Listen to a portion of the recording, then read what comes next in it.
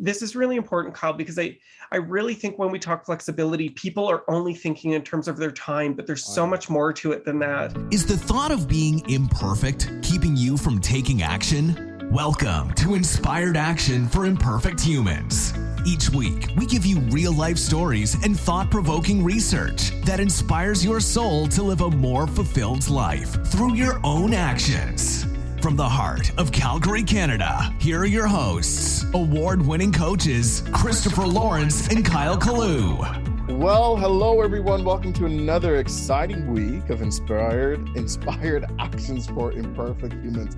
One day, I swear, Christopher, I will get that right. Trust me when I say I will get that right. Now, he's looking at me with his judgmental face, shaking his head side to side as he does. And he does it very well, actually. Probably too well, in fact. Before we get started, I can't even get a word in it. Let me tell you something. Before we get started. Do you know why I do? Because you say, trust me. Girl, there's so many reasons why I cannot trust you. You have trust issues. Anyway, can we make before we get started, folks, we've been asking, we're getting so close to our download total. So I know the best way you can support our podcast is if you share, subscribe. We're getting close. I'm not saying that it's there, but don't we need like another 7,000 or something? We're getting there, folks. And I believe that you can help us get there. So like and subscribe, share a podcast. If you heard something that really resonated with you, I am sure someone else out there it will resonate with as well, because you never know who needs to hear the message. That's all I'm saying. So share, like, and subscribe, because this allows us to get this information going. And then Christopher gets a real sense of purpose that what he says really matters. Okay. Because what I like about what we do with this podcast, with you? Oh my God. what I like about this podcast is just our ability to be flexible, right? Because look at the topic, and someone brought this to me the other day. The range of subjects and topics and items and things that we discuss on this thing really shows flexibility. It's not rigid where we're like, no, we're only going to talk about here, or we're not trying to be masters of many either, but we really talk about what we know, what we experience, what we work with our clients on. And you and I are, readers, and we do listen to different things. We share a predilection for ongoing knowledge and learning, and when we learn that, we always want to share that. And I think that's what I like about the flexibility of our knowledge and how we want to share and how do we get people in front of that. So I'm hoping we can specifically talk about flexibility, and flexibility specifically in the workplace. What does it actually look like? Is there and again, I think about who should be flexible. Should it be the employees? Should it be the leaders? Should it be a combination of both? Should it be individual? What's your take on flexibility in the workplace? Kyle, I think flexibility is probably the right word. I think there's also this whole thing that care is the new currency, and I don't disagree with that either. I think the big thing with all of it is that there has to be an understanding that flexibility is defined differently by people. So I have seen organizations do these broad sweeping brushstroke kind of policies, which I understand. You got to make it fair and consistent, and right, because then you can manage it. To try and address something, only leaving everybody dissatisfied because they piecemealed something together, rather than one of the big oil and gas companies here in Calgary, probably they were way ahead of their time. They moved to a 4-day work week every second week. And you didn't have to put extra hours in or whatever prior. And so it was a true day off, not just adjusted hours. But they,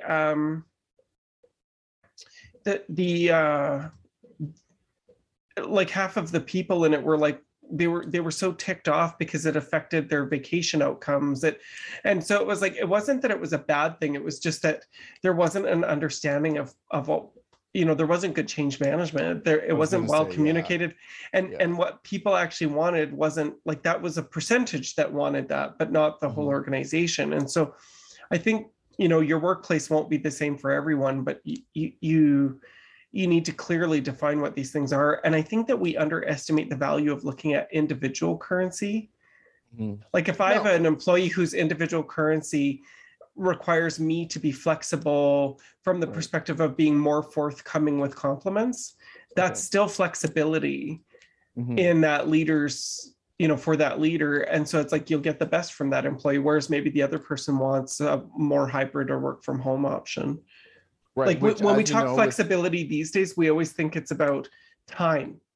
yeah. It's not And always about time. That's a big part of it, but it's not always about time. right. With everything that's going back, with mandates being lifted, depending on where you are, a lot of things are going back to, what, I don't know if if the right word is going back, but I think there's some people are going back to work. Some people might have some flexibility in different things. Now, Christopher, you said this a couple of times, and I'm not sure if we defined it just in the context of this conversation, this thing about flexibility being a currency. So, and you kind of alluded to it when it said it's not just about time. So what exactly is that when you talk about flexibility is Yeah, a new currency or a currency? I think that there's a couple of different ways of looking at it. I think there's, everyone looks at it as time, but I would look at it in several different ways. So currency is what we find value in. That's what we're saying here. So it's what people find value in. So like having a degree is a form of currency, right? In our world, because degrees are highly valued, rightly or wrongly, right? Individual and organization, right? That's right. So there's a few things. Typically, when we're talking flexibility these days, we're talking behavioral flexibility, like so a workplace flexibility. So this would be like looking at a hybrid work environment, or do we lack flexibility, right? There's some organizations in Calgary where we are, no surprise, that are saying, no, everyone is back to work on March 1st, no hybrid work environment, period. You're all back in the office. No masks, no whatever. And it's just like, I just don't think that that's going to go well, especially during labor shortages. You say you're not going to have a hybrid workforce, and I'm going to say good luck, because I don't think that you'll be able to hire people, or you're going to have to. It's not known for being a well-paying organization, although they could be. Right. But I expect that they will have to change something, especially for their office worker. So that's behavioral flexibility, where we're looking at the behaviors of people, kind of where they work, how they work. Another kind of flexibility that I was kind of alluding to before is what we call cognitive flexibility. So it's about our leadership and our team members thinking differently, right? Asking ourselves, can we assess a problem in a different way? Am I saying no to this thing? So on our podcast last week, we talked about this manager that you had who said, if I say yes to you, I have to say yes to everybody. And it's like, well, if it's what everybody wants and the impact to the organization is minimal, or maybe it's even a positive impact, then why shouldn't it be yes? And what if I'm the only one asking? So then why can't I have it? So like, what if nobody else wants it? So cognitive flexibility allows us to kind of think more flexibly, including team members. Like, I think sometimes team members, and I can speak for myself with this in my history, where it's like you kind of get on your high horse about what you believe is right, but you're not actually looking at what's driving an organizational direction. So cognitive flexibility is the other one. And I think this is really important, Kyle, because I really think when we talk flexibility, people are only thinking in terms of their time, but there's so much more to it than that. And then the third one is emotional flexibility. So this is actually about developing emotional quotient, right? And actually becoming, and this is not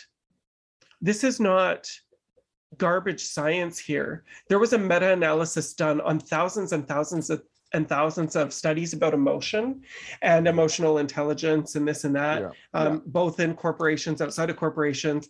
We need to become more emotionally flexible or emotionally granular, right? So emotional granularity is when you have labels for your emotions and you can speak to them. You can say, this makes me feel morose or despondent, or this makes me feel elated, right? Being able to do that helps us connect with other human beings, and it creates a little bit of a situation where now we're deconstructing the hierarchy in our mind and we're seeing each other as humans. When some of these leaders are like, they have to see me up here as stoic and this and that and flawless and mistake free, but actually what you end up doing is losing trust and disconnecting from your people, so their performance is poorer when you don't have emotional flexibility. So emotional flexibility, and on the flip side, there are some people who are hyper emotional in the workplace. I worked with a woman who it's just like, she just said, I just need to process and cry. And I just need my 20 minutes and then I'm good. And I'm like, I'm sorry, that's not appropriate in every team meeting. That's not appropriate. That's selfish. That's a codependency. So if you need to do that, I have no problem with it, but go find a phone booth. Right? If you need to talk, then we can talk. But if that's your process, you cannot hijack. You're hijacking people emotionally every team meeting. That's not appropriate. So, and I'm like Mr. Emotional. So for me to say that, so I think that it's important for people to focus on 3 forms of flexibility: behavioral flexibility, which would include time or even bonus or salary structure or whatever; cognitive flexibility; and emotional flexibility. You asked me a really simple question and I went on a tangent there, because clearly this is something I give a shit about. Totally. But I think a lot of people, default to time, right? When someone says to be flexible for the most part. The other thing too to recognize is that, there is that flow between what's potentially happened to someone, either mentally, emotionally, right? Or just based on their time, because sometimes that rigidness doesn't allow for growth, right? And sometimes I use this expression. I know sometimes you have a different, reaction of feelings with it, but I use it quite often with my families and friends and stuff like that when it comes to break bread. There was a day that that's how we cut bread. We broke bread, you know what I mean? And somewhere along the line, someone came and said, do you know you could slice this and you can get like more slices from this bread and da-da-da-da. And I could see back in that time, some people were resistant to it. Some people weren't as flexible with that because they're just like, why are you going to change it? We've been breaking bread all day. Like, why now you have to introduce something new? And we see that in relationships. We see that in relationships, intimate relationship with colleagues, your peers, your leaders, that sometimes we just want that flexibility to say, could we think about this differently? Could we recognize that I may have a different emotional response to this change? I agree with you. I think that there's, when I look at places where people might get stuck is like where there's an organizational driver for a certain reason, but the people in the organization aren't aware of that driver. And it seems unkind or unhuman for us to say that maybe it's about money or it's about the bonus for the CEO or whatever. And it wouldn't be an appropriate thing to do necessarily, because you'll lose loyalty. But the truth is that we all know that that's what's happening. And so from my perspective, it's like, well, let's focus on the targets. Let's focus on the targets and like make sure that the whole organization looks good. So I think leadership, in order to have flexibility, they actually need, like amongst their teams, they actually need to be having more honest conversations and transparency where it's not going to lead to something that's litigious or liable, right? Absolutely. And I think that's a big part of it, because then we can start thinking flexibly around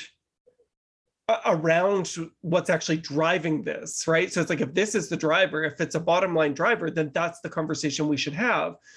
On the flip side, I think that employees can do a better job of recognizing that your bias is not your truth. And so it's like, start asking yourself the question, what might be driving this? Like if John the leader is so rigid and blah, blah, blah, have you asked John the leader, it's like this seems like it's a very fixed way of thinking and it sounds important to you. Help me understand why there's no flexibility in this, right? Or help me understand what we can do to make this flexible, or what's at risk if we are flexible. Right. And I remember, sort of cut you off there, because I just remember a story. No, you're not sorry. I know you're not sorry. We do well sharing these stories. I remember I was working with another senior leader, and he was very clear that he wanted certain things happened. Now, I knew that it couldn't happen. I just knew that it actually is something that we just can't do. I know the team. I know how my team felt about this particular initiative, and I just know like it's just going against what we do. But you know what? They were adamant about it, and I said, you know what? Let me just be flexible. Let me find a way to make it work. Right? Not my plan A, but let me find a way to make it work. Right? I'm not sure if you're talking to me. I see your lips moving, but I'm not sure. Sorry. What was I was taking a sip of my coffee, and so I muted my mic and forgot to mute it. But what was the initiative specifically that they wanted? Yeah, so the initiative was they did not want to, when I was in tourism, they did not want to cut up a shift, right? They didn't want it to be flexible for one group, but okay for the other group, right? Now, we knew that was going to cause more of a burden in the operation around, well, if you're going to do it for one and not be able to do for this other, I could see how these two are going to be against each other because they're going to feel a way that we're putting it out there, that we're causing them to be at odds with each other, even though we're the one who's making these decisions, putting them in a situation like that. So anyway, I said, fine. He was, Kyle, just can you just go with it? Can you just find a way to make it work? And I said, okay. I shared my viewpoint on it. I shared how I don't think it's going to work, but I went back to the team and I said, guys, listen. And they looked at me and they knew that wasn't my initiative, even though I was selling it like, hey guys, we need to try this. They knew I knew enough about them to know this situation is not going to go over well.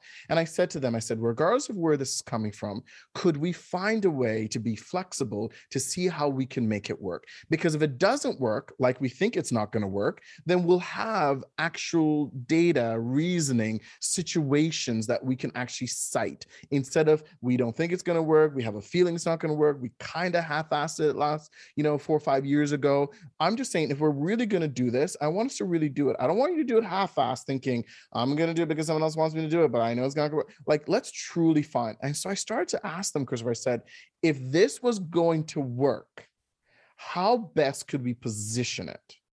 Which therefore allowed us to shift that mindset and go to a place where we could say, okay, if it was going to work, we would do that. That helped me. And it actually helps them, because sometimes when you're doing something that, requires flexibility, but you're not flexible in it, that can feel very tedious and probably very difficult to get through. I think 100% of our workplace problems come from having a fixed mindset and lacking communication. Yeah. I think when you look at your own mindset and how it's contributing to a difficult situation, and then you go effectively communicate, I think that's when change happens. Effective change happens.